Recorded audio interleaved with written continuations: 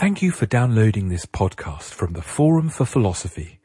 Subscribe for weekly discussions of science, culture, politics and the arts from a philosophical perspective. The Forum is a non-profit organisation and our events are free and open to all. You can support our work via our website and Facebook page.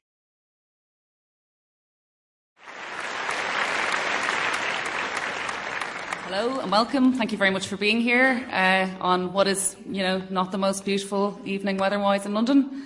Thanks for coming out to this event by the Forum on the anatomy of a language, maybe also on grammar. So I'm sorry to people who've heard this spiel before, but the Forum for Philosophy is a charity that believes that philosophical discussions should be accessible to more people than live just within universities. So with that in mind, we try and bring interesting, friendly speakers to talk in public for free about topics of philosophical interest. Okay, so if you would ever like to sponsor us, there's links to the website here. There's lots more podcasts there and essays by interesting people too. But, if you're in a giving mood, feel free to give in that direction. Okay, so I'm just going to introduce our speakers and then we can get down to some grammar chat. So to my left here is Richard Hudson, who is Emeritus Professor of Linguistics at University College London. Guy Longworth is Reader in Philosophy at University of Warwick. And Hazel Pearson is Senior Lecturer in Linguistics, Queen Mary University of London. So just maybe to get us moving, Hazel, grammar is a very familiar term to most of us. Scientifically speaking, what do linguists tend to mean when they talk about grammar, or what are some valuable distinctions we might think about in the beginning? Yeah, so when people sort of hear the word grammar, when we first think about what grammar is or where you might have encountered the word grammar, it tends to be in the context of prescriptive grammar. So things like sort of prescriptive rules like don't split an infinitive. So the example that people always give is the Star Trek thing, to boldly go where no man has gone before. So splitting the infinitive is for some reason, who knows why, but for some reason is taken to be sort of a bad thing to do. Ending a sentence with a preposition is taken to be something that we shouldn't be doing. And these are sort of rules of prescriptive grammar. And that's not the subject matter of linguistics. So it's not the thing that in my work, for instance, I'm particularly interested in. So linguists draw a distinction between descriptive and prescriptive grammar. So what we really are interested in doing is simply describing whichever language it is that we happen to be studying. So if I'm looking at German, then one of the things that I might sort of notice and record in my description is that in subordinate clauses in German, the verb goes at the end. A difference between German and English if you've studied German at all. So that, I guess, should be kind of the starting point, that's the distinction that we draw on. And then we're interested in descriptive grammar in the sense of describing whatever language it is that we're looking at. But ultimately, we're thinking of a grammar as a component of the human mind. So we have intuitions about what are sentences of English and what are not sentences of English. We have intuitions about meanings of sentences and so on. We can understand sentences that we've never heard before. And so there must be some property of our mind that underpins those judgments, underpins that ability. And in linguistics, we're interested in characterizing what that is. So you mentioned earlier that, it seems that it's sort of philosophically and linguistically significant that it's possible for people to understand sentences that are composed of parts where they've never heard them before. Mm-hmm. What kind of role would that kind of consideration play in thinking about innateness or thinking about maybe capacities we have to understand language? Yeah, so one sort of like maybe kind of an initial hypothesis about how meaning works in language or how we interpret things in language is that perhaps we're just dealing with sort of lists of phrases or lists of sentences, and perhaps that's what's stored in our heads. Perhaps when we acquire whatever language we happen to acquire as children, we hear a bunch of sentences, phrases and sentences, and we store them up along with, oh, that's what that means. That might be true, actually, for things like kick the bucket, for sort of set idioms, sort of set phrases that have a sort of a set meaning. So kick the bucket for die, perhaps that does actually get stored mentally in that way. But that can't be what's going on with language in general. If it were, then we wouldn't be able to explain the fact that we can understand sentences that we've never heard before. So instead, we must be dealing with something like an algorithm or a recipe which takes a sentence as its input and gives you back the meaning as its output. And that's what we're characterizing. Then the question that immediately comes up is, well, what's the meaning? You know, what does it mean to give the meaning of a sentence? Which is incredibly hard. Guy will probably back me up when I say that is a sort of a hard question to answer. One strategy is to say, well, what is it to know the meaning of a sentence? The example that I always give my students is that right now I don't know where my brother is, no idea where he is. So my brother's name is David. So if you give me the sentence, David is at home, I don't know what whether that sentence is true or false, but I do know what the world would have to be like in order for the sentence to be true, right? I can sort of picture a situation in which the sentence David is at home is true, a situation in which he is in his house. And I know what the world would be like for the sentence to be false. So the meaning of a sentence, you might think, is something like the conditions under which the sentence is true. So what does it take for the sentence to be true?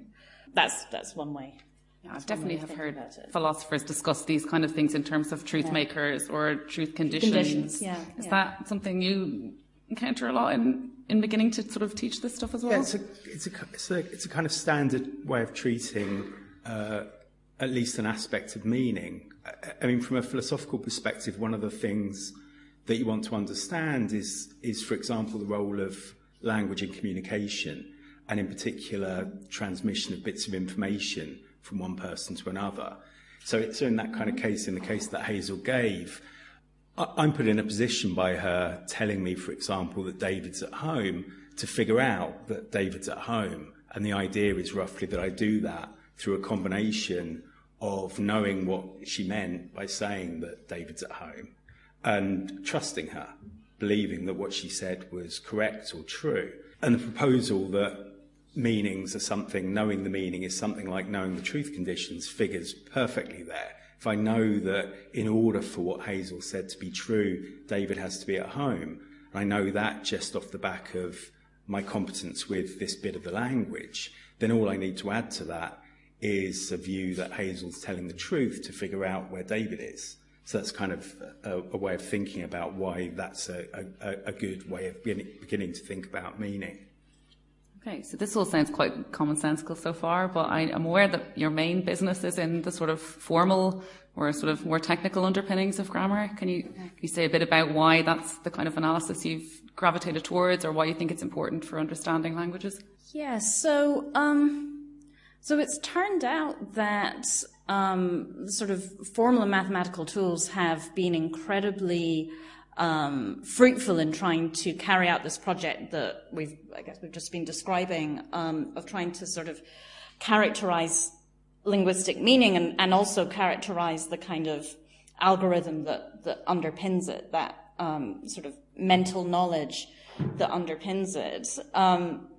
Maybe I'll kind of back up and say that sort of a kind of heuristic that's used in formal semantics, or a sort of starting point for this, is the thought that there are two key ingredients in determining what the meaning of a sentence is.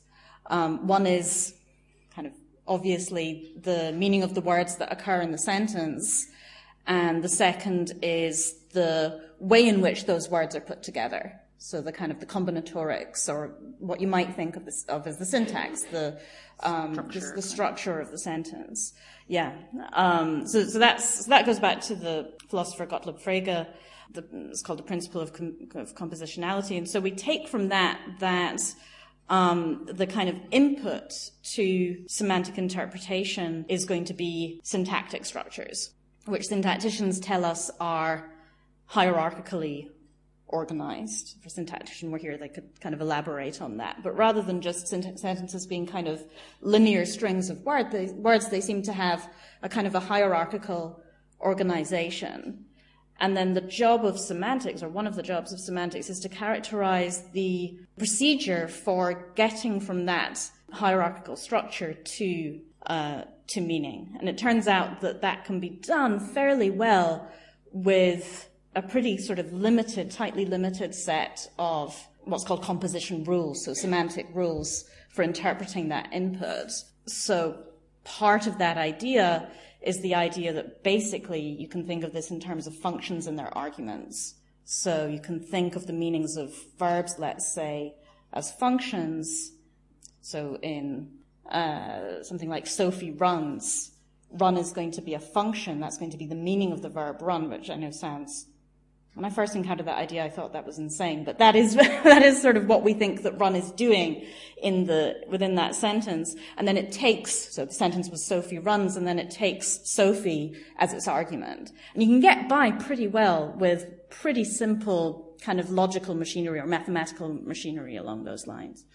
Okay, so verbs can be a kind of function, and then are there any sort of classic examples of what happens when you get, is the more complicated a sentence is in, let's say, the English language, does that mean that the sort of formal procedure for showing its underpinnings is going to be more complicated as well, or? Yeah, so what you hope and what tends to work out pretty nicely is that the rules themselves, you can kind of stick with that fairly limited set. Of course, the sort of longer the sentence, the longer the analysis is going to be, and it's going to look complex and sort of be, more and more difficult to understand, I suppose. So there's complexity in that sense, but a more substantive complexity, I guess no, not really. You're still dealing with something, the ingredients of which are fairly simple. So like a procedural kind of thing that you can just extend. Yeah. Are there any really famously tricky examples or ones that have really made, formal semanticists in history, scratch their heads, or things that give us headaches, or controversial ones that we'll disagree on, or anything like that? Yeah, of course, yeah. So I guess one thing that comes to mind is is conditional sentences. So these are kind of if-then types of sentences. So something like, if you put sugar in your coffee, it will taste good. Okay, so let's just all take for granted that we like sugar in our coffee and we're willing to kind of get on board with that. Maybe that's a stretch, I don't know, but let's just sort of take that for granted. So it looks as though an if-then sentence, a conditional sentence, the meaning of that seems to be something about, give me a set of circumstances where the first bit's true. So where you put sugar in your coffee. A set of situations that look like that. Then the second bit is automatically going to be true as well. It's automatically going to follow. So in those situations where you have sugar in your coffee, going to follow from that unavoidably that the coffee is going to taste good. That sort of, as a first pass, that seems like a fairly reasonable analysis, and that also happens to kind of correspond to what logicians would say the meaning of the arrow symbol is, the kind of formal logic sort of correspondent of the conditional. But suppose that I put sugar in my coffee, but I also put vinegar in it, right? Then it doesn't taste good anymore. Having a weird morning. Yeah. These are the experiments that semanticists like to do. So suppose for some reason that's what you decide to do, then your coffee isn't going to taste good. So that's sort of an example of where what looked like a fairly straightforward analysis starts to break down, and then you're sort of forced to give a more complex analysis than it initially looked like. And actually, just to add to that, the example kind of brings out another, just I suppose in a way, a methodological point about doing semantics, which is that we sort of look to the scenarios that don't most readily come to mind. So the scenario, if you talk about the original sentence I gave, so if you put sugar in your coffee, it will taste good. I first gave you sort of obvious scenarios that come to mind when you hear that sentence. to sort of see what the limits are of our analyses, you need to go to the sort of weird scenarios, and that's sort of where you start to see where analyses break down. So yeah, so we're kind of constantly discovering puzzles and finding problems. And sort of looking for perverse cases with which exactly, yeah. I definitely think that's true of, philosophy with thought experiments. It tends to be very zombies, goop, just unusual sets of things that we're really worried about. So some of the people you mentioned, Frege you mentioned is a big famous figure in the history of philosophy. We all study Frege if we do undergrads in philosophy, I think for the most part. I mean, are we interested in the same set of issues there, thinking about Frege as philosophers, or is that, is it similarly, we're looking to him for a sort of formal semantics analysis, or? Yeah, I mean, the broad shape of the kind of technical machinery that we make use of and that Hazel's talking about making use of largely derives from Frege's work. So he developed a very kind of rich, powerful, elegant logical system that could then be exploited for a variety of purposes, right? His own interest was trying to account for arithmetic, but he also put this machinery to use in trying to understand bits of language, and linguists still do. I mean, broadly the same kind of machinery. It's not clear that Frege himself was terribly interested in ordinary language, in what ordinary folks know. He was a kind of a reviser. He'd have been happier to make use of some kind of ideal logical language rather than worry about the kinds of glitches that theorists like Hazel are interested in studying when they come to study ordinary natural languages. But broadly, projects in the same ballpark. So yeah, I think this is what Frege is interested in, a world where people are literally just mapping arguments to other things, right? And these kind of the structure of the sentences he's interested in seem to have this assertorial quality. Mm-hmm. Dick, I don't know if you want to join in on some of the introductory stuff here. I go along with all of that, but I think there's a lot more to language than the truth conditional side of it, and I think it's important really to. I'm a linguist, a linguistician, I prefer to say. So I'm basically interested in looking at language as it is, in all of its fine detail and mess. And language is very messy, and so I think it's important to see language as an example of social activity and mental activity. And that makes it look rather different from when you're abstracting it away and seeing it simply as a formal system. So, for example, suppose I said, I wouldn't be at all surprised if it didn't rain tomorrow. You wouldn't bat an eyelid, would you? But it's actually nonsense. What I really mean is I wouldn't be surprised if it rained tomorrow. And there's a sort of redundant knot that's crept in. And I think that's probably as a result of how we process language, with spreading activations spilling over from one verb to the next. So the first verb is negative, I wouldn't be surprised. And so by the time you get to the second verb, you've still got sort of negation in your mind, and you make the second verb negative as well. It's a kind of agreement. And it only happens with surprise, maybe astonished as well, but it's important to remember that that's an example of the social side of language, where if other people around us go around saying nonsense, then we'll go around saying nonsense as well, and we won't think twice about it. And so when we're actually processing sentences, I think we are using an algorithm like the one that Hazel was talking about there, but I think we're using it in the context of our total knowledge that we've got active at the time of processing. So if you have the example, time flies like an arrow and fruit flies like a banana, which is from the Marx Brothers. Now I find that actually painful. Mentally painful. It's called a garden path sentence. The point being that the two sentences that are coordinated there actually have totally different structures. You embark on them because you think you expect the second sentence to follow the pattern of the first sentence, again spreading activation and so on, but it doesn't, and so it's a joke, and you're meant to laugh. It was the Marx Brothers. let me just repeat it, just so you can get the point of it. Time flies, verb, like an arrow, prepositional phrase. Fruit flies, that's flies, noun, fruit flies, like a banana, where like is the verb, and in the second one, but it's the preposition in the first one.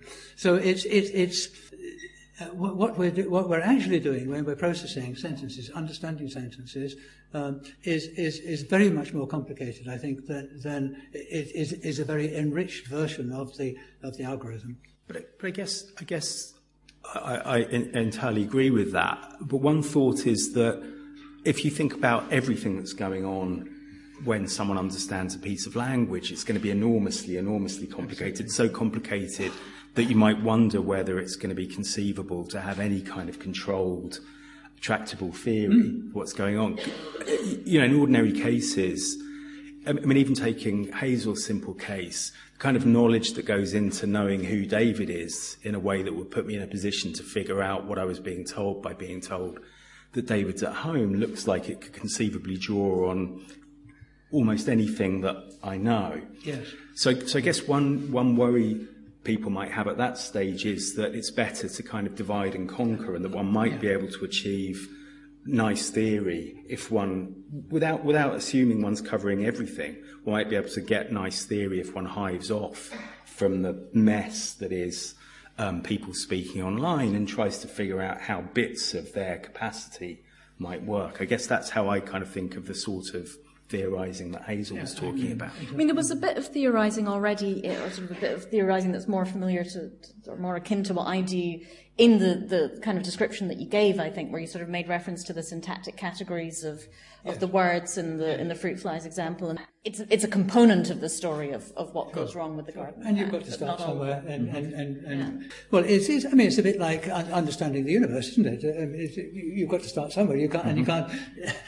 You can't do the whole thing in one go. No, you've got to. But it's important if you're going to do that. If you're going to see this as a research strategy, rather than you've got to make sure that that that's how you present it, and you don't present it as the facts. This is how language works. Mm-hmm. So we have to be modest in our claims, I suppose. It starts to make the learning of a language look like an incredibly, impressive achievement. I mean, if you think there are these pieces of rote learning you need to do, say, kick the bucket, or these kind of phrases that, like, no amount of sitting and thinking about kicking and buckets is going to get you to, oh, that's an idiom for somebody who's died. And you've got these kind of formal understandings that come from thinking about structure, and then these sort of conventional rules that slip in ways that allow people to sort of practically violate, I guess, what we would think of as formal rules. It's not something we discussed earlier, but I mean, AI, does this play into? I mean, how could you teach a sort of system to? I mean, obviously, it seems to be a complicated thing that we managed to do via a load of different routes of learning. But how can? I mean, do linguists discuss this and philosophers? How you could possibly try and make a machine? Can I chip in? Please, Unfortunately, this is a real disaster story for linguistics, because if you look at any of the machinery that's available on Google for Google Translate or instant transcription systems and so on, they're brilliantly successful, but they don't build on linguistics.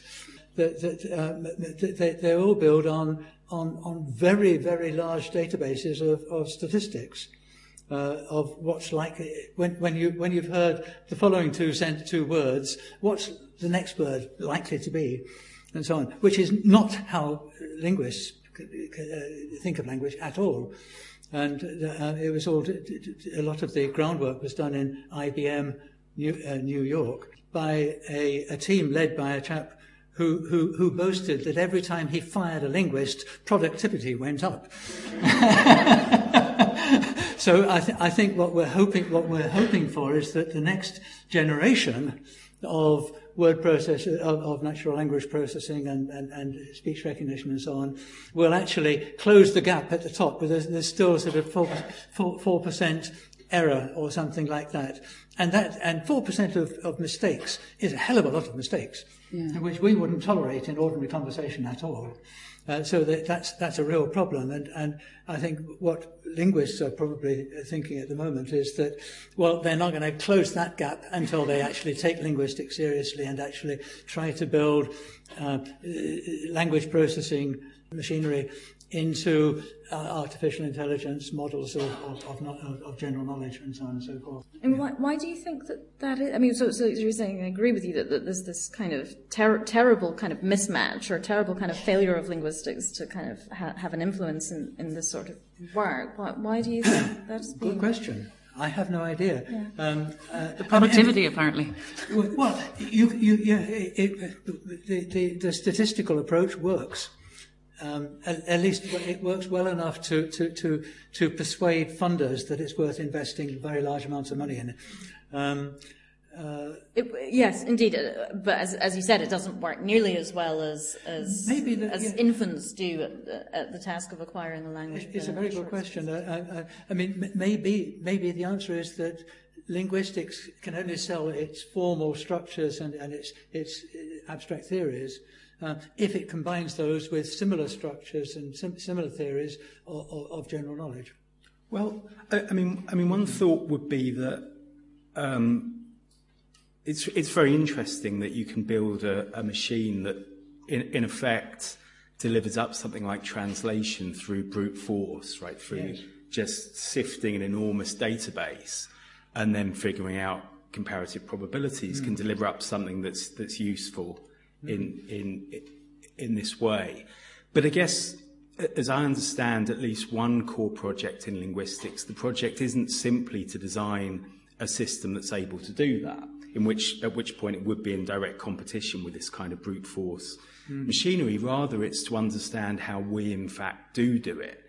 And going a bit further, thinking about the acquisition question that Claire was pushing, how we come to be in a position to do it. And as far as I think anyone knows, we don't do it by anything close to brute force. And one way of seeing that is to look at the kind of database that these large machines that people like Google are exploiting make use of. So they're looking at, I don't know, billions and billions of sentences in their corpora.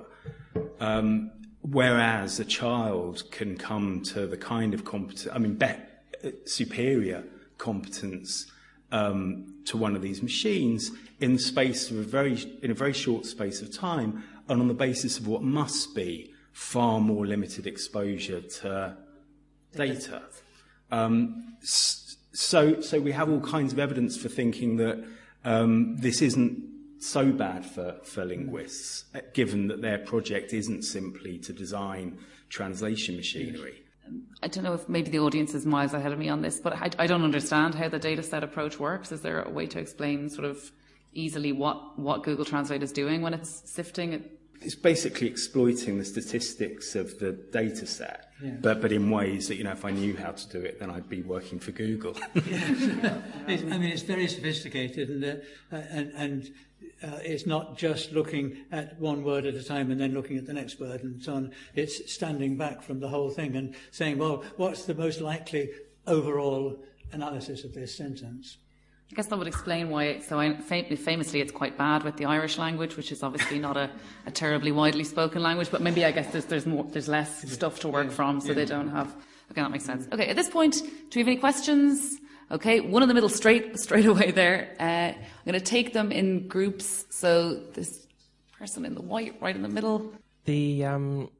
The perspectives around how linguistics come together in the anatomy of language really interested me when we were speaking of the age of the machine. And my question is really relating to if the human language is fit for purpose for the age of the machine, and should we be overlaying and being romantic about the human language that we've been used to with the age of what we're going into with AI and singularity. Okay, thank you so much. And then just this person here. And then afterwards, this gentleman. Hi, I don't know what the official term would be for this, but I was wondering what linguistics is doing with kind of the idea of categories. I'm thinking of the whole a white horse is not a horse paradox, and kind of like what, if there are any debates happening in regards to that. Okay, thank you very much. And just, yeah. I wondered why the title of tonight's conference is Anatomy of a Language, when really you're talking about all the time seems to be language in general rather than French or Irish. True. Well, I feel like that might be my fault, the last one. Okay, so just to summarise them for the podcast that's coming out, the first question is on perspectives in the age of the machine. So is human language fit for purpose, or should we be looking at different different sources for coping with singularity? Second question to do with linguistic categories. So white horse is not a horse. I guess it's sort of toy cases that you maybe challenge the picture. And then the third, anatomy of a language. I guess, we can talk about both a language in general, but also different languages. But I certainly didn't mean to prefigure things too much by pushing. It certainly won't be just the Irish language anyway.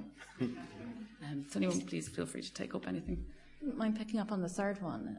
So maybe what's perhaps underlying the question, I don't know, is there's kind of a tension. There's definitely a tension in how I was talking, that I was describing a project of investigating, let's say, English, or I think I used one example about German word order, and talking in terms of coming up with a descriptive characterization of the grammar of that language. But my kind of bigger picture interests are about sort of language, capital L, without A or even without the in front of it. And so there's sort of a tacit assumption, I suppose, underlying that you can make inferences about the nature of language as a whole, and in turn about the nature of the faculty of language, so that mental ability that we've been talking about, on the basis of data from a particular language. And that is, in a sense, what we're doing in linguistics. So much of the research in linguistics, people tend to be surprised by this, but much of the research in formal linguistics is simply on English. And then you might worry, well, there's sort of, 7,000 languages spoken in the world at the moment. How justified is it to assume that we can extrapolate from a single language, which is essentially chosen for convenience? It's the language where we have easy access to native speakers. We're extrapolating from that to broad generalizations. And in fact, even people talk in terms of universals, so we want to make claims about what's universal across all languages. And I guess, so a couple of things that come to mind. So perhaps one thing to say is that sort of looking at a single language is only ever going to be a first step. And then you sort of start to look at different languages. And when you do that, you do find variation. So you find variation in where the verb goes in German compared to English, and all sorts of different things. But you also find remarkable uniformity, astonishing uniformity. So I'll give you an example of that. So if you think one of the linguistic expressions that semanticists like to think about is the tiny little word ever, as in I haven't ever been to Spain, let's say. That likes to occur next to the word not, or the negation. It can occur in some other contexts as well. It cannot occur in simple positive sentences. I have ever been to Spain is unacceptable. So I haven't ever been to Spain. Fine. I have ever been to Spain. It's unacceptable. You might wonder, is that just a feature of English? And it turns out not to be. So this turns out to be something that is broadly replicated across the other languages that linguists have looked at. And by now, linguists have looked at lots of different languages. And so there's definitely a kind of a tension there when you're sort of focus in great depth on a single language, and your null hypothesis very often is this is going to replicate in other languages, and sometimes it won't, and then you have to revise your theories, but a lot of the time it will, which then tells us perhaps something about what's universal and maybe even what's innate. I don't know if that helps with the question at all. Oh, thank you. And then any thoughts on language in the age of machines, or sort of linguistic categories like white horse is not a horse? Sure. The first question I thought was an interesting one. Well, they're all interesting, but the first one was it resonated with me. Should we be considering looking for non-natural human languages for use in the 21st century? And I think the answer is that yes, we are already doing that. I mean, the mathematics has its own very specialized language, which is so specialized that I can't understand a word of it, although it can be read in English and so on. That's the written version, and I think that humans are one of the interesting capacities of the human mind is to go beyond ordinary language, to invent new ways of communication when there's a need for it.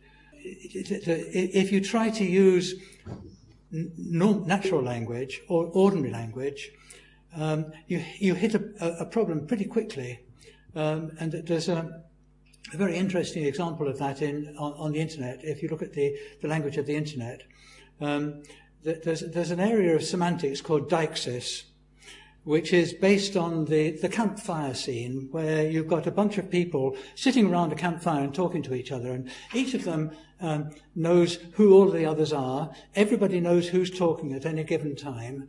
And so we've got pronouns like I and you, and place descriptions of places like here and times, now, and so on. And these are all defined in relation to the situation of utterance. So as far as we're concerned in this little group here, we all know exactly who we are, and you all know that I'm the person who's talking now, Dick Hudson and so on. But if you look at the internet, all hell has broken loose. There's total confusion about deixis. If you look on any website, you can find my so-and-so up in the top right-hand corner, my account. And then in the middle of the page, you'll have, what do you want me to tell you? Where in one case, I am the speaker. In the other case, I am the addressee, the person being spoken to. And this is an issue that no doubt will eventually resolve itself through negotiation and people becoming more and more influential and coming to some kind of resolution. But it's an example of the need for a special language. Or special linguistic arrangements, anyway, to suit special circumstances. Okay, so yeah, that medium has sort of drawn a set of new problems and questions. Absolutely, yeah. Did you want to say something? Yeah, just wanted to add something. I mean, an aspect of this question is a question about what function or functions of languages are. So addressing that question would make a difference to how one wanted to go about addressing the question whether natural languages are fit for purpose. It will depend a lot what the purposes are. And one aspect of this that connects up with some of the things we were talking about earlier is acquiring facility with these languages. So coming to have particular languages. So what it looks like you'll find is that children are primed. I mean, the reason natural languages have the features they have is because children are primed to acquire languages with those features. And if that's right, and there's fairly strong evidence that something like that is right, then what you're likely to find is that insofar as you attempt to depart from those common features of natural languages in constructing one of these new languages, it might be perfectly possible for people to acquire the languages, but they'll have to make use of something like their general intellectual abilities rather than the purpose-built machine that enables them to acquire typically first natural languages. I mean, the kinds of part of the evidence for that kind of nativism claim, and it's peripheral part of the evidence, is what happens when you try and teach children to make use of languages that don't fit the molds of natural languages as far as we understand it. What happens in effect is that the children just ignore the bits of the language you're trying to teach them that don't fit the structures they're primed to acquire, and instead acquire a naturalised version that gives up on those differences. So that's not to say it's impossible to have a completely novel language. It's just that if one of the things you care about is exploiting the fact that humans, as things stand, are built to acquire a fairly limited range of such systems, then that will be something that will feed into your calculations, into what matters when you're trying to come up with such proposals, I think. Okay, so one sort of connecting thought here might be to do with vocabulary. You know, this might be the kind of thing that maybe children choose to ignore if it doesn't seem relevant. It's also one of these terms that is a common sense one that maybe has a different use among linguists and people who theorise. So how should we think about the role of vocabulary in all of this? Yeah, the fact is that we've all grown up in a culture in which we can go into a shop and buy a dictionary or a grammar, and those are two different books. So we're very strongly predisposed to think of grammar and vocabulary. Vocabulary is what you find in dictionaries, basically, as very different kinds of information about a language. A lot of linguists now question the distinction and think that vocabulary is simply very specific grammar, and grammar is just rather generalized vocabulary. Because nobody has actually come up ever with a clear set of criteria for distinguishing between grammar and vocabulary. And if you look at a modern dictionary, you'll find that it gives a lot of information about grammar, about how words change their forms when they change their meanings and that kind of thing. And if you look at a modern grammar, it gives you a hell of a lot of information about individual words. So I think any discussion of grammar inevitably has to broaden out and so that it includes all the kinds of information that we have traditionally thought of as being to do with vocabulary. And my view is that the basic unit of language is the word rather than the sentence, and so in a sense, grammar is simply generalized information about words, and vocabulary is just words. So, I mean, if we think about meaning, as Hazel was discussing earlier, as sort of connected maybe to words and the way they function in sentences, does more vocab mean more meanings? Or yeah, I mean, yes, absolutely, yes. I mean, the word is the point where meaning meets sounds, and words are the units that basically bring together meanings with sounds, typically. Okay, and then I suppose one thing we try and do with words often is translate them into different languages. So I wonder, does anyone have any thoughts on sort of the role of the linguist in thinking about how translations work, or maybe anxieties about the ability of translations and transliterations to capture? I mean, you often hear classic examples about Icelandic has lots of words for snow, or Irish crack, doesn't mean a drug or a ridge, but it's hard to explain exactly what it means. How did linguists start to think about translating and the issues there? My view is that diversity is everywhere, and languages, even within a language, you don't find uniformity in meanings attached to words. And there are a hell of a lot of words in a language that are very, very sort of culture-specific or cozy, fair, party even is quite hard to translate into a lot of languages. And so my view is that between languages you find a lot of mismatch between the meanings of words. And within languages, you find a lot of interpersonal diversity, or even complete uncertainty and chaos in the meanings that we attach to words. Like the word meaning. Do you have any thoughts? Yeah, so kind of work that I do, I think we tend to be kind of share that sort of skepticism about translation. And for instance, when semanticists sort of go out and do field work on the semantics of other languages, you're not going to get your work published if you sort of say, oh, well, the speaker told me that the English translation of this sentence is this, so therefore this is what this means. And so then there's a sort of a methodological question about how if translation isn't going to be the thing that does it, then how are you going to get at meaning in another language, which, let's say, so an example is I work on the West African language, Ewe, which is spoken in Togo and Ghana, and I'm not a native speaker of the language, so if I'm not going to be relying on translation, how am I ever going to sort of uncover information about the meanings of the sentences of interest in that language? And it sort of goes back to this idea of truth conditions.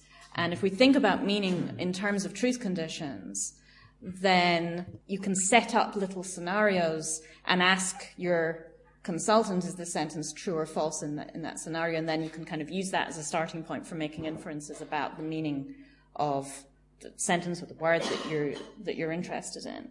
But it's a very tough problem, of course. Mm. Guy, any thoughts? Or? No, that's all entirely accurate. Okay, so we talked a lot about descriptive grammar. I'm quite interested in thinking about prescriptive grammar for a minute as well. So we think about grammar as a thing that has a sort of political aspect as well. So there's a way in which people think about, good grammar as a mark of, a certain kind of learning or a certain kind of education or upbringing maybe. I'm interested in your insights in how helpful it is to police people's grammar, or, what you see is going on when people are correcting grammar. To police grammar? Yeah, or to be correcting people in a way, especially where they've been understood, to be hopping in to say that some part of what has been understood was incorrect. Somebody once gave me a cartoon, I can't remember where it was from, somebody saying, "Look out, here come the grammar police." And they gave it to me because they knew that I was a grammarian, and they thought that it would resonate with me. I hated it, but if you're an anthropologist, you don't go into a culture in order to decide whether it's right or wrong. You just take it as it comes and try to make sense of it. And I think that's that's our role. We sort of swear a Hippocratic oath, don't we, when we join, saying, I will never try to change the system. And I think that's not a bad... And good luck trying as well. I think that's the other side of it. It's not sort of within our purview to be able to do that, even if we wanted to. Yes, yeah. Because there are such strong social pressures that are pushing language along. That if everybody says that the Académie Française has no influence at all, and I think if we had a similar academy which was trying to stop change, which is basically what it would be trying to do, it would be a total waste of time. I mean, who is in charge? I'm just wondering about, ending a sentence in a preposition. We have all of these kind of rules that we might associate with more antiquated ways of communicating. I don't think it is such a problem to end sentences and prepositions anymore. It's certainly not something you see, or you see it happening in writing in the public sphere more often. So, I mean, I'm just wondering, is there a good theory, or what is happening when sort of standards of strictness in grammar change? Is that, presumably there isn't some one council for grammar who's sending out annual bulletins. Well, that's a bad example, because prepositions have always ended in sentences in English. I mean, ever since Old English, since Middle English anyway, there have been standard prepositions. So what happened was, in the 18th century, was that people tried to stop it because that's not possible in Latin, it's not possible in French, therefore it shouldn't be possible in English. And so that was a misguided attempt to change English from the way that English was. I mean, Shakespeare is full of prepositions at the end of the sentence. So what was your question? Well, should we be trying to police language? I don't think we should be trying to police language. I think we have a role in actually improving language, filling some gaps that where intervention might be possible. For example, the names of the letters of the alphabet. You didn't expect to hear me say that, did you? But the letters of the alphabet are part of the English language, and each one has a name, and the names are total chaos. And people have developed systems for replacing the standard names by other names, Charlie and so on and so forth, which I can't cope with. They use them because on the telephone you lose all the high frequencies, and therefore you can't tell the difference between f and th and so. And so I think linguists could intervene here by saying, look, here's a rational set of names for the letters of the alphabet, let's use them. They could intervene on punctuation a lot. Punctuation is a mess. Nobody knows how to punctuate bullet points, for example. And that's again something where we could actually suggest a set of standards which would have some kind of rationale. But I think at the heart of language, it's just a waste of time. It's a waste of time, and also I think it is sort of demonstrable that there are harms that are done by adhering to sort of prescriptive, sort of quite often mistaken sort of prescriptive norms of grammar. So one case that linguists have discussed quite a bit is if you're familiar with the Trayvon Martin case from, I think, something like 7 years ago, 17-year-old African-American boy who was murdered while walking down the street, and the key witness in the case happened to be a speaker of African-American English who was on the phone to him at the time when he died, and her testimony was sort of discredited. There was a kind of a backlash and reaction that this was a person who did not speak proper English, and therefore was unintelligent and therefore unreliable because of the fact that she spoke African-American English, which is highly stigmatized, is perceived to be something like English with slang or a sort of an inferior form of English. But in fact, linguistic research has shown that it's a system in its own right. It's a variety of English which happens to have somewhat different grammatical rules from the variety of English that I speak. But there's no objective criterion on which to judge it as sort of better or worse. So I think it's worth kind of flagging that these kind of this sort of prescriptive attitude towards language can do and has done quite real harms. Yeah, so I suppose that's what I meant to get at with the sort of political dimension of it, which is that, you know, in the case you mentioned, it seems like there's an inference from failing to adhere to very strict norms of grammar to something like either a lack of deference or a lack of intelligence maybe, or a lack of reliability in a way that really damages people. So maybe, you know, it's natural to think that a sort of broadening of a broadening of appreciation for the different ways in which people communicate and the different sort of linguistic aspects they bring to bear is sort of helpful to various liberation projects.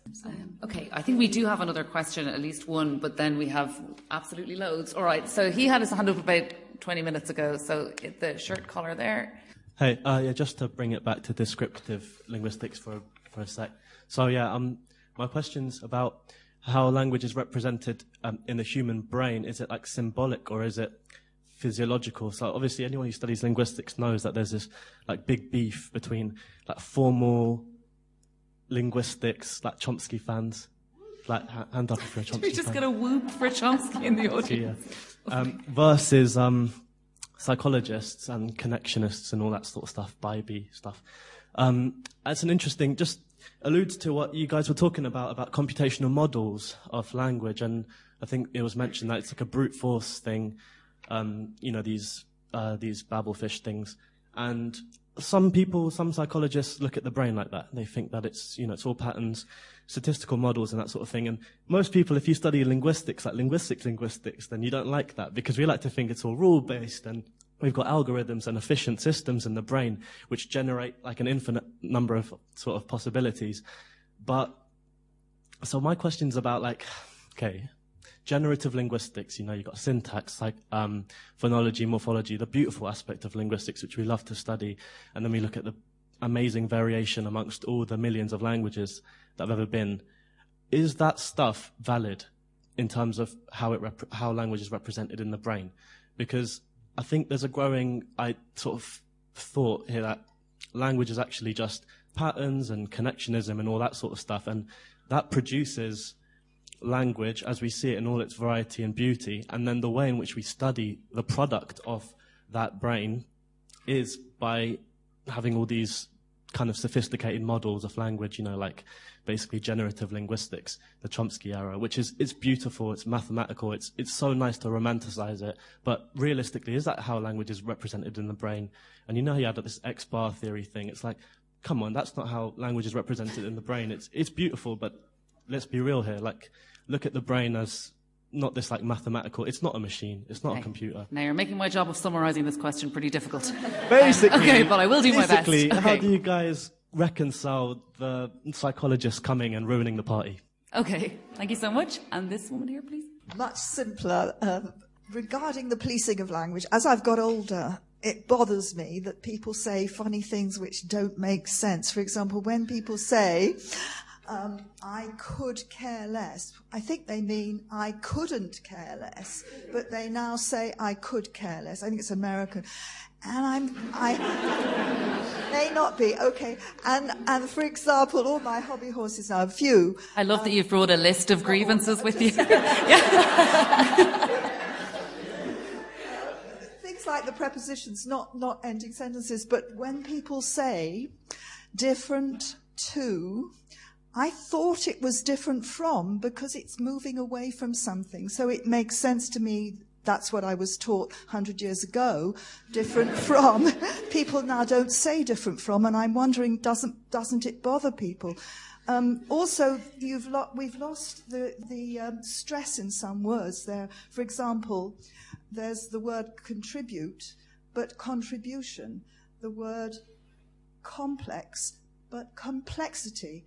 Not complex, but it's complex and complexity. Now, that's all gone now, so people only have the stress in this one place now. Is that a good thing? Or, I just think language is richer when we have that difference. And I go into very much more, but the other one is when I say I'm fed up with something, I'm thinking like you feed somebody with something. You don't feed somebody of something. So if you say I'm fed up of that, which I know is what most people say, that seems to have changed as well.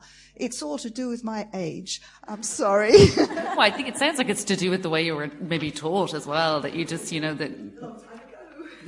Okay, well, here I go trying to summarise. I think the main kernel of the first series of questions was to do with the role of the brain in all of this, and can a lot of these theoretical models capture things that we think involve certain psychological relationships between language users and language in an adequate way. The second question, how to feel maybe about certain grievances about language. So I guess there's a legitimate question about, at some point, does I could care less just start to mean I couldn't care less, if that's how people are using it. So maybe we could... It's wrong logically, isn't it? Logically it's wrong. If you're trying to say I don't care about that, and I really, really don't care about it, you would want to say I couldn't care less.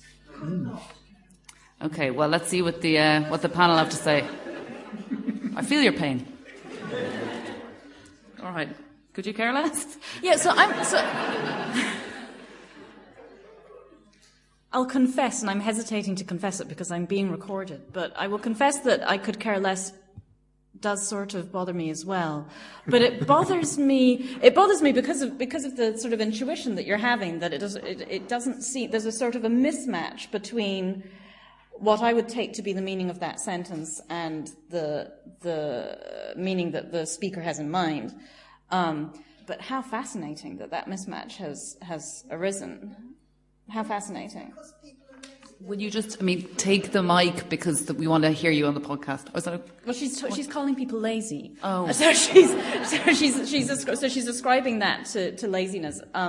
I'm not sure how we would go about investigating the hypothesis that that's how that came about. It's so widely said now that you can just imagine. I take it to be something that is a feature of American English, and and has kind of made its way over here because of kind of cultural influences.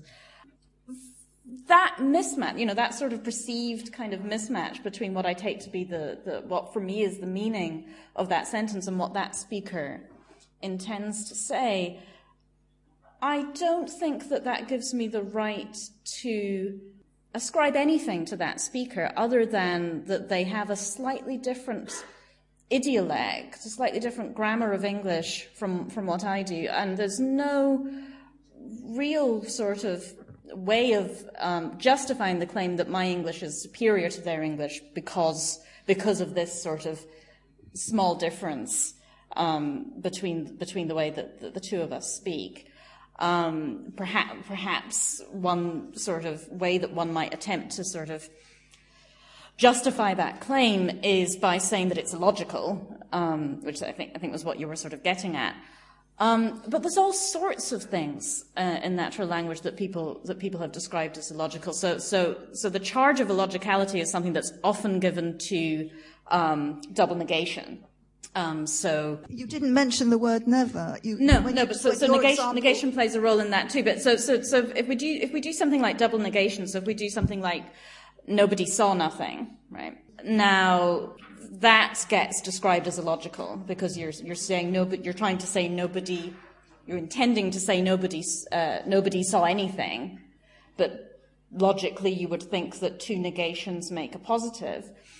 And it's interesting to me that people sort of make that charge about what's called multicultural London English, which is a dialect of English spoken by some speakers from London, and that has that feature of double negation. It's also a feature of African American English, but it's also a feature of Romance languages, right? So it's also a feature of Italian and French, that they have two little pieces rather than one that they use in order to signal negation.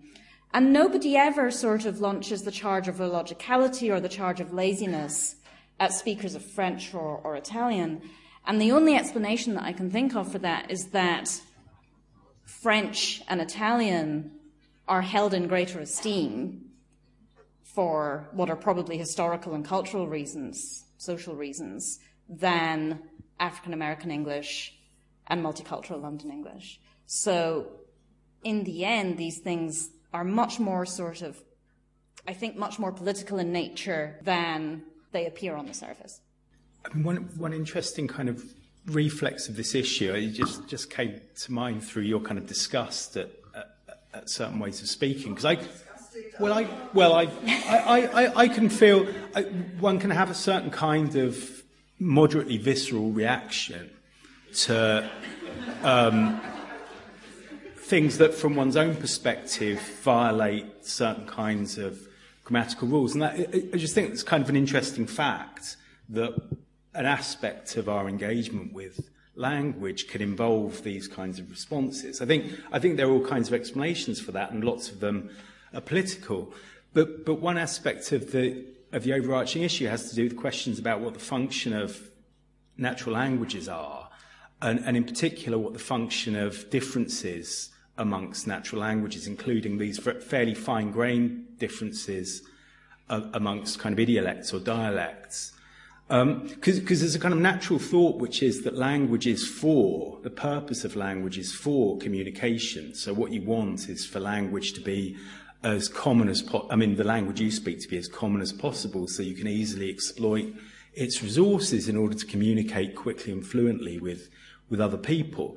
But there's an interesting counter hypothesis driven in part by the fact of fine-grained differences, right? The multiplicity of natural languages and the fine-grained differences amongst them, which is that an aspect of that function could be coding, right? So what's important isn't that I'm able to communicate with a wide range of people, it's that I'm able to communicate precisely with my particular group. And moreover, I'm able to spot outsiders very straightforwardly because they say, I could care less, and so forth. So I'm just kind of wondering, this is purely conjectural, but I wonder whether one aspect of the kind of quasi-emotional response we can have to certain kinds of violations here might have to do with the way in which detection of those kinds of differences figures in our kind of past. I wonder if we could discuss the question about the brain, obviously, because that's something we haven't really discussed yet. Did you? Or did you? Yeah, I was going to actually put the two questions together, because your example is very similar to the one that I gave earlier about I wouldn't be surprised if it didn't rain.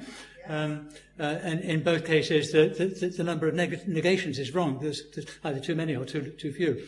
And it seems to me that for a linguist, for a linguistician, the real question is why? Why does that happen? How do we make sense of it? Given that it's obviously doesn't make sense. It's a silly thing to say. Why do we say it? Why do people say it? And what I was suggesting before was that it's to do with the way that we process language, interpreted in terms of spreading activation in a network. Now that brings us back to your question. Can we think of language in formal terms as a symbolic system, or do we have to accept the connectionist models, which are very popular and which are a bit like the IBM version of approach to machine translation? And it seems to me that the answer is that we need both. That we need a model of the brain where you've got activation sloshing around, following neural pathways and so on. But we also need a symbolic system, a mind, a model of the mind, which is built on top of that, where you've got one node per concept, which you don't have in the brain. Does the formal symbolic thing have any physical reality? Or is it just something that we use to make sense of? In the same way that a cell has a physical reality in biology, even though it's made up of atoms. You know, you've got layers of representation. You've got the neural layer here with the mental layer sitting on top of it, underpinned by the neural realities, but just as real, but a different kind of level of description. Cool, thanks. Thanks. I make two quick comments. So the first is I mean, it's consistent with what was just said. First is just that I think we don't know anything like enough about anything to do with the relationship between the brain and almost anything else to take any view about it. So the idea that we might learn about, say, linguistics from studying the brain in our current state of knowledge, I think is kind of fanciful. Yeah. So an aspect of this kind of issue is just pointing up an extreme case of ignorance on behalf of all theorists in this area. And the other thing I wanted to say was just that there's a way of seeing why there couldn't be a completely straightforward kind of reductio argument here from the facts about the brain and a conflict between those facts and the proposals being made in linguistics. Is just that we know that we can, given the brains we have, acquire facility with all kinds of completely formal languages, including, for example, mathematics. So we know that the brain is capable of representing and exploiting pure mathematics. So it couldn't be that there was a general argument from features of the structure of the brain that told us that it couldn't deal with, say, digital structure. It couldn't be. Otherwise, mathematics would be impossible. So I don't see that I think there's a really good question, which is how on earth is any of this possible, given what we know about the wetware of the brain? But I don't see any pressure at all here against any of the things that linguists want to say about linguistic structure and what it is that people represent when they know or have a particular natural language. I guess this is sort of related, but something I wanted to come to, which was maybe the difference in thinking about language, as some schools of linguistics obviously do, as this sort of theoretical thing, as opposed to the point of view maybe of the ordinary user of language and the sort of pragmatic understanding they may have of what they're doing themselves. Could you comment a bit on that? Yeah, I mean, I think it's related to this question. So one really hard question here, it concerns the relationship between what linguists and what other kinds of theorists about language and about other things that people can do, what they want to say about our powers and what we know about the brain. That's one kind of a connection challenge. How can we explain that relationship? And no one knows. And this is kind of another issue of this kind is, given what we know, for example, about grammar, about syntax, how does that figure in what ordinary folk are both up to when they make use of sentences or whatever in communicating with one another using bits of language? And what's it got to do with their particular judgments about that? And I think none of this is straightforward. Right?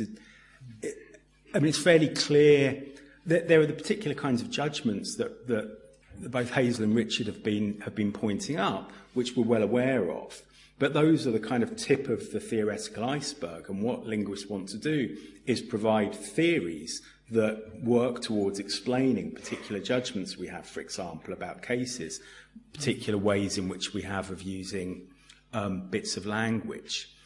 And, to some extent, when we're doing linguistics, we simply assume a fairly direct connection between those judgments and what the theories say. So we aim to predict the judgments as if they were the deliverances of something like deduction from bits of knowledge in the possession of speakers. So it's as if I know the rich details of a particular syntactic theory, and then when you make a noise in my presence, I exploit that knowledge by way of deducing what it says about the particular noises you're making. And if it comes up that what you're saying corresponds with what's allowed by my rules, then I treat what you're doing in one way. If it doesn't, treat it in some other way.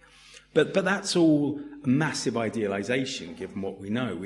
We certainly don't have any straightforward way of understanding what our relationship is to the rules of these grammatical systems, syntactical systems as characterized by linguists, any more than we know how they relate to the brains of individual speakers. So there's a kind of placeholder here. We talk about knowledge, knowing these rules, having these rules. But almost certainly that's the wrong way of thinking about our relationship to these systems as rules. Ordinarily, things we know are things we can report on, we can tell people things we know, and ordinarily the things we know interact in all kinds of ways with other things we know in order to deliver further consequences.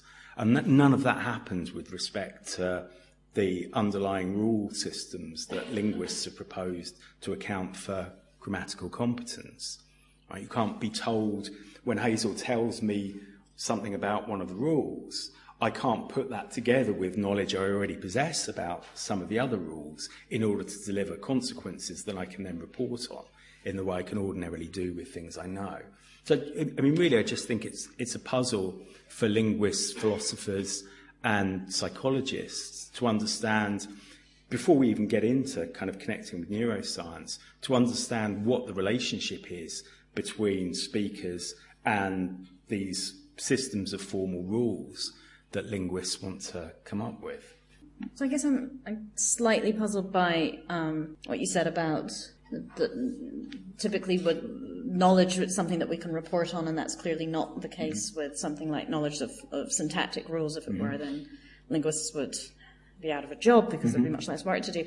But surely there's plenty of stuff that we have only tacit knowledge of. So there's plenty of sort of abilities that I acquired as a child that I can't articulate to you how it is that I reach for my glass or walk or any number of other things that are sort of among the things I did, sort of learned how to do as an infant. So why then shouldn't acquiring knowledge of language also be in that category? I think in a way it is. I mean, one way of putting the kind of question is, well, what is tacit knowledge? Mm-hmm. So on the face of it, talk of tacit knowledge is just a placeholder given character by the kind of story you just told. There are all kinds of things we do, speaking a language, understanding a language, being able to play tennis, whatever it is. There are all kinds of things that we or some of us can do where we don't really know the details about what goes on in our brains or our bodies when we do those things. And that's completely fair. So it's not that there's an objection here to what linguists are doing. It's rather that we lack a clear, well-worked-out account of what it is that we want to say about our relation to, say, the mathematics that goes on when I catch a ball. Like, clearly, at some level, I'm processing some fairly complex intuitive physics involving lots of maths when I catch a ball. And yet, I don't have a clue about any of that. So what's my relation to those facts that I'm processing? So it's not an objection. It's a genuine question of clarification about how we should understand the relationship we bear to these rules of grammar.